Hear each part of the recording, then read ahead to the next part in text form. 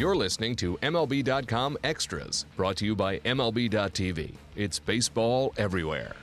Hello, everyone. I'm Anthony Castrovins. Thank you for tuning in. It's time for a little bit of Tribe Talk with myself and Jordan Bastian. We are live in a very cold hallway in Progressive Field. We found a place where they turned off all the heat. Yeah, it's chilly in here. Good luck to Tom Hamilton and the rest of them today in these conditions. It keeps your voice fresh. That's what it does. So, all right. So the Indians. Let's talk about the Tribe. We got some movement in the outfield this week. Lonnie Chisenhall will be activated on Wednesday. Dr. Smooth, Michael Brantley, is nearing a return from shoulder surgery. He'll play back-to-back later this week, so things are progressing on that front. But in the meantime, Jose Ramirez has played lights out, maybe even surprisingly so. What have you thought of his start? Yeah, I thought it's been interesting because I think when we were going through spring training, I kind of expected him to be mixed in more at third base to spell Juan Uribe here and there. But Francona had in mind that he would run him out in left field, I think, more than we anticipated. But he's been pleasantly surprising out there. I think the first couple games we saw some circus catches, but he looks a little more comfortable the more innings he's getting out in the outfield. And it's been an interesting development because now when you get Brantley coming back, you get Chisenhall coming back, obviously Brantley's going to play left field, but they ran Jose Ramirez out a little bit in center field in the spring training. I think they've put Chisenhall out for one game in center field during his minor league rehab. So they're looking at their options around there, but it's nice to know that Jose Ramirez has that versatility. And Francona believes he's an everyday player in the big leagues. It's just right now they don't have one place to put him. So moving him around is kind of the ideal scenario there. And he's been great. He's been a good surprise out of the gates. Yeah, he's been a key part of their offense here in the early going, which is very surprising. And speaking about offense, Lonnie Chisenhall will be kind of a question mark on that. I mean, he was having a rough spring, of course. Never know what to read into that, but of course before the injury. But it's amazing to think that a lot of his value might be tied up in his defense, which is not something we were accustomed to at third base with him. But then he played so well defensively in the outfield last year that it's hard not to think of him in those terms right now. Right. I think one of the goals of the minor league rehab assignment was to get his confidence going because he's been healthy for a while. Towards the end of spring, his wrist was feeling better, his forearm was feeling better. Maybe you can make the argument that they wanted to give him a little more time just to make sure everything was right in there. But he said he's been pain-free for a while. So this has been more about getting him those at-bats and reps that he missed during spring training. And then at the same time, they've seen 7 left-handers in the first 11 games, which is not normal for a Major League Baseball season. So he's a guy that's typically going to be used against right-handed pitching. So I think they looked at the schedule. They looked at the number of at-bats that he had, the fact that he was banged up in spring and felt giving him this long of a rehab made complete sense, given all the factors.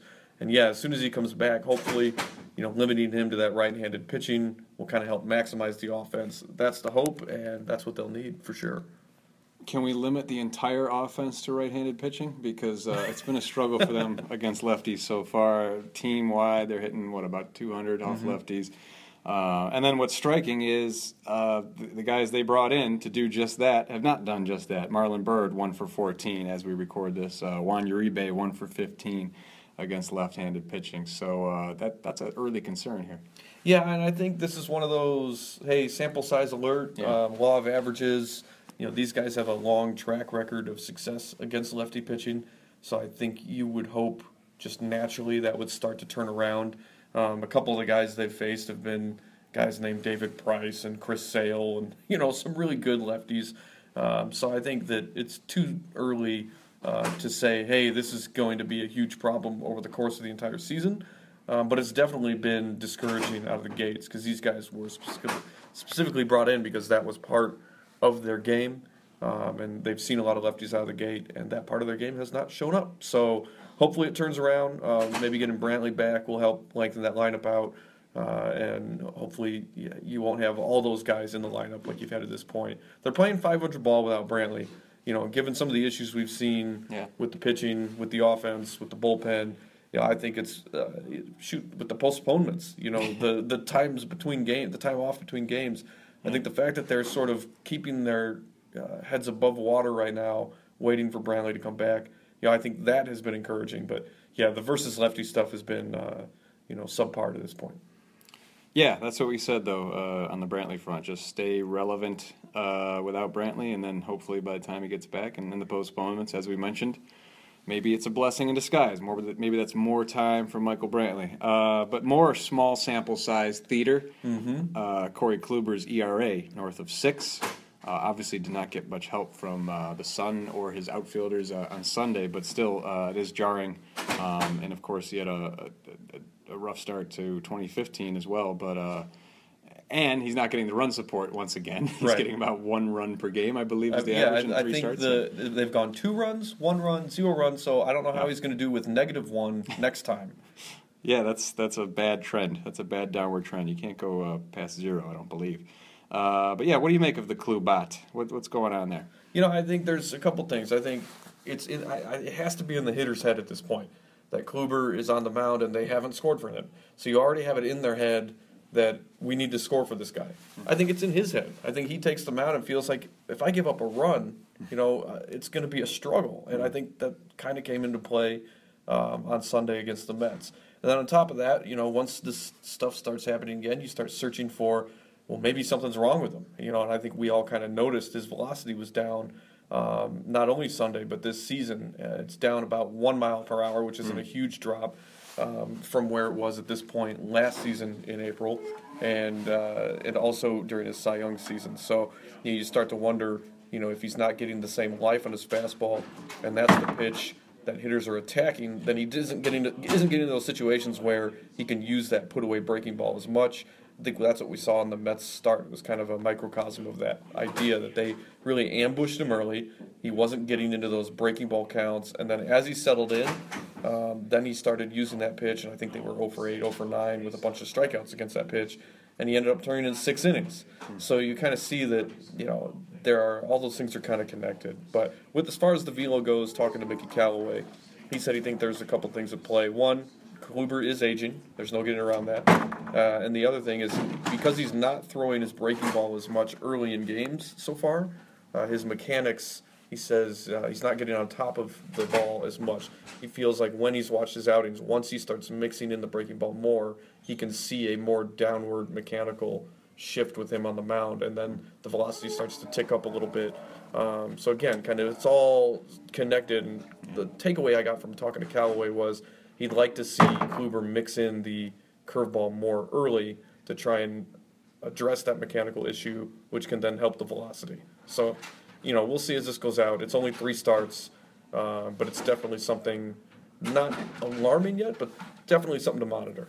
Yeah, it definitely catches your eye. And anything involving feelings about run support or aging does not mesh with the Klubat mystique. That's right. He's supposed to be a Klubat. How about Trevor Bauer out of the bullpen? He gave up the David Ortiz home run on opening day, or if you can still call that opening day, whatever that was, the first game of the season. Right. But since then, been very good out of the bullpen. Yeah, he's thrown 6 innings, gave up, if you look at this like a start, he gave up 2 runs in the first inning, and then turned in a quality start with 8 strikeouts and 109 pitches. I think if that were a start from Trevor Bauer, you'd be going, hey, this guy's a pretty good starter. Obviously, they think he can be a weapon down there. He can do multi-innings. I was a little bummed the other day we didn't see the 3-inning save come into play. Tito pulled him before he could get that 3-inning save in Chicago. It's always just a neat little statistic. But he wanted his velocity to be up. His velocity's up. He wanted to, if he's down in the bullpen, not waste away. And Tito's been using him regularly, getting him in that work in. So I think it's been, aside from the way it went down at the end of spring where you could tell he was pretty upset, and then obviously the way his first outing went, which was, oh, here we go, leadoff walk, home run, there's the Bauer, and that's why he's in the bullpen. I think now it's been really encouraging to see what he's done since then. And if he can continue to pitch like this, well, I don't know, is this catch-22? Because it's now, if he pitches this well, maybe we should leave him in the bullpen. But I think in his mind, he's thinking, if I can continue to pitch this well, put me back in the rotation. So that'll be another interesting one to follow and monitor as this season goes on. Well, this was an interesting podcast. I think we did pretty good under the conditions. It's a little chilly in this hallway, like we said. And we had this door just keep opening these doors and closing. keep opening and closing. And I will point out that one of those opens and closings was not necessary at all. It was Joel Hammond of the communications department opening the door to take our picture while we did this podcast. Yeah, look for that on @Indians. Yeah, that is bound to blow up the internet in no time at all. So I want to thank Jordan Bastian for joining us. Thank you all for tuning in and putting up with the noise in the background. This has been MLB.com Extras, Cleveland Indians edition. MLB.TV Premium, the #1 live streaming sports service, is celebrating 13 years. Watch every out-of-market regular season game live or on demand in true HD. Real-time highlights, live look-ins, pitch tracking widget, and more. MLB.TV Premium includes a free At-Bat 15 subscription. Watch live baseball on over 400 mobile and connected devices. Watch at home, in the office, or on the go, every night, on every device. Blackout and other restrictions apply. Visit MLB.TV for details.